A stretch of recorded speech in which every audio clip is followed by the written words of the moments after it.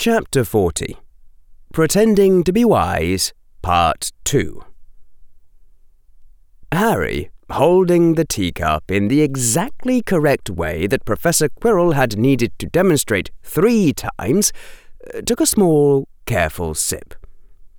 All the way across the long, wide table that was the centerpiece of Mary's room, Professor Quirrell took a sip from his own cup, making it look far more natural and elegant.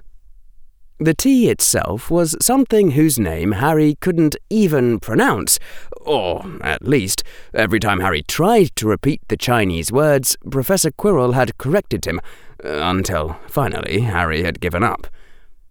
Harry had manoeuvred himself into getting a glimpse at the bill last time, and Professor Quirrell had let him get away with it. He'd felt an impulse to drink a comma tea first. Even taking that into account, Harry had still been shocked out of his skin. And it still tasted to him like, well, tea.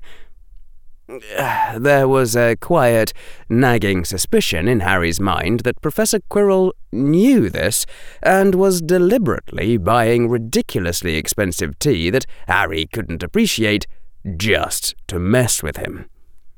Professor Quirrell himself might not like it all that much. Maybe nobody actually liked this tea, and the only point of it was to be ridiculously expensive and make the victim feel unappreciative.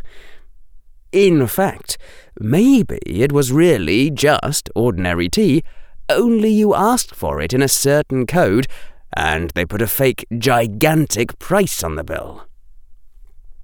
Professor Quirrell's expression was drawn and thoughtful. "No," Professor Quirrell said. "You should not have told the headmaster about your conversation with Lord Malfoy. Please try to think faster next time, Mr. Potter." "I'm sorry, Professor Quirrell," Harry said meekly. "I still don't see it." There were times when Harry felt very much like an imposter, pretending to be cunning in Professor Quirrell's presence. "Lord Malfoy is Albus Dumbledore's opponent," said Professor Quirrell. "At least for this present time. All Britain is their chessboard, all wizards their pieces. Consider, Lord Malfoy threatened to throw away everything, abandon his game to take vengeance on you, if Mr. Malfoy was hurt. In which case, Mr. Potter..." It took more long seconds for Harry to get it, but it was clear that Professor Quirrell wasn't going to give any more hints. Not that Harry wanted them. Then Harry's mind finally made the connection, and he frowned. "Dumbledore kills Draco, makes it look like I did it, and Lucius sacrifices his game against Dumbledore to get at me. That doesn't seem like the headmaster's style, Professor Quirrell."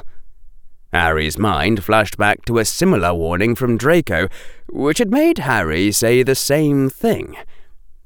Professor Quirrell shrugged and sipped his tea. Harry sipped his own tea and sat in silence. The tablecloth spread over the table was in a very peaceful pattern, seeming at first like plain cloth, but if you stared at it long enough, or kept silent long enough, you started to see a faint tracery of flowers glimmering on it. The curtains of the room had changed their pattern to match, and seemed to shimmer as though in a silent breeze. Professor Quirrell was in a contemplative mood that Saturday, and so was Harry, and Mary's room, it seemed, had not neglected to notice this.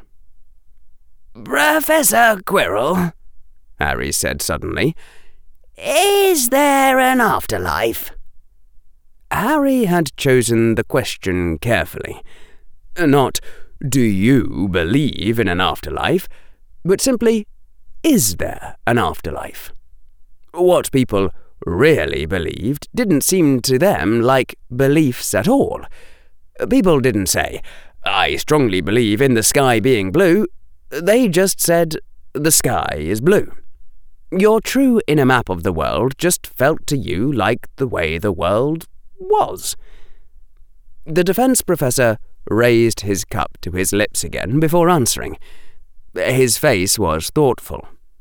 If there is, Mr. Potter, said Professor Quirrell, then quite a few wizards have wasted a great deal of effort in their searches for immortality. That's not actually an answer, Harry observed. He'd learned by now to notice that sort of thing when talking to Professor Quirrell. Professor Quirrell set down his teacup with a small, high-pitched tacking sound on his saucer. Some of those wizards were reasonably intelligent, Mr. Potter, so you may take it that the existence of an afterlife is not obvious. I have looked into the matter myself. There have been many claims of the sort which hope and fear would be expected to produce. Among those reports whose veracity is not in doubt, there is nothing which could not be the result of mere wizardry. There are certain devices said to communicate with the dead, but these, I suspect, only project an image from the mind. The result seems indistinguishable from memory because it is memory. The alleged spirits tell no secrets they knew in life, nor could have learned after death, which are not known to the wielder. Which is why the Resurrection Stone is not the most valuable magical artifact in the world, said Harry. Precisely, said Professor Quirrell. Though I wouldn't say no to a chance to try it. There was a dry, thin smile on his lips, and something colder, more distant in his eyes. You spoke to Dumbledore of that as well, I take it.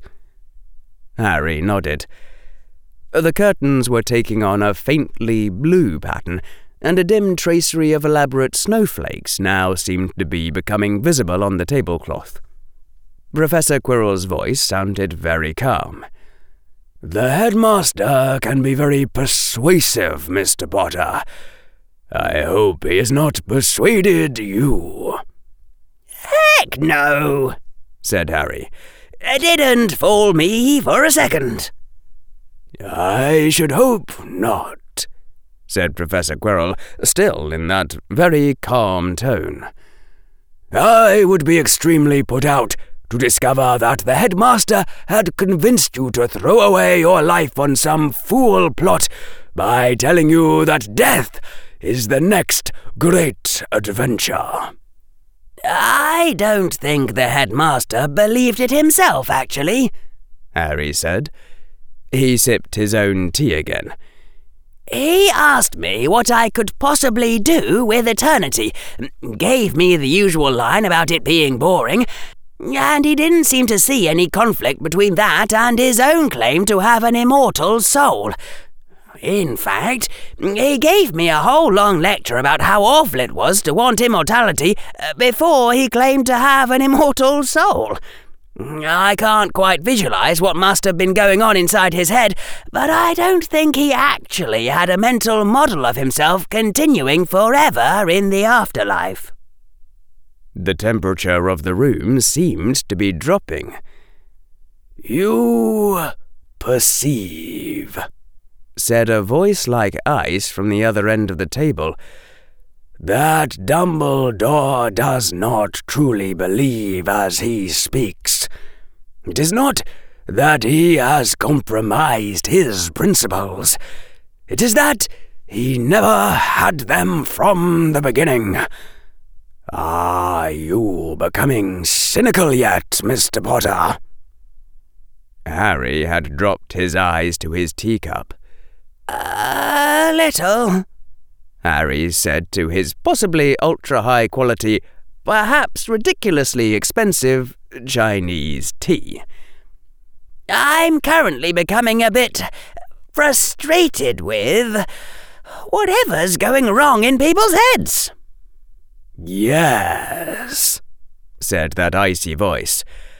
I find it frustrating as well. Is there any way to get people not to do that? Said Harry to his teacup. There is indeed a certain useful spell which solves the problem. Harry looked up hopefully at that, and saw a cold smile on the defense professor's face. Then Harry got it. I mean besides Avada Kedavra. The defense professor laughed. Harry didn't. Anyway, Harry said hastily, I did think fast enough not to suggest the obvious idea about the resurrection stone in front of Dumbledore.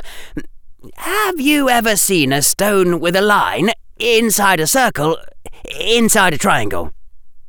The deathly chill seemed to draw back, fold into itself as the ordinary Professor Quirrell returned. Not that I can recall, Professor Quirrell said after a while, a thoughtful frown on his face. That is the resurrection stone? Harry set aside his teacup, then drew on his saucer the symbol he had seen on the inside of his cloak. And before Harry could take out his own wand to cast the hover charm, the saucer went floating obligingly across the table toward Professor Quirrell. Harry really wanted to learn that wandless stuff, but that, apparently, was far above his current curriculum. Professor Quirrell studied Harry's tea saucer for a moment, then shook his head, and a moment later the saucer went floating back to Harry. Harry put his teacup back on the saucer, noting absently as he did so that the symbol he had drawn had vanished. If you happen to see a stone with that symbol, said Harry, and it does talk to the afterlife, do let me know. I have a few questions for Merlin, or anyone who was around in Atlantis. Quite, said Professor Quirrell. Then the defense professor lifted up his teacup again and tipped it back as though to finish the last of what was there. By the way, Mr. Potter, I fear we shall have to cut short today's visit to Diagon Alley. I was hoping it would, but never mind. Let it stand that there is something else I must do this afternoon. Harry nodded and finished his own tea, then rose from his seat at the same time as Professor Quirrell. One last question, Harry said as Professor Quirrell's coat lifted itself off the coat rack and went floating toward the defense professor. Magic is loose in the world, and I no longer trust my guesses so much as I once did. So, in your own best guess, and without any wishful thinking, do you believe there's an afterlife? If I did, Mr. Potter, said Professor Quirrell as he shrugged on his coat, would I still be here?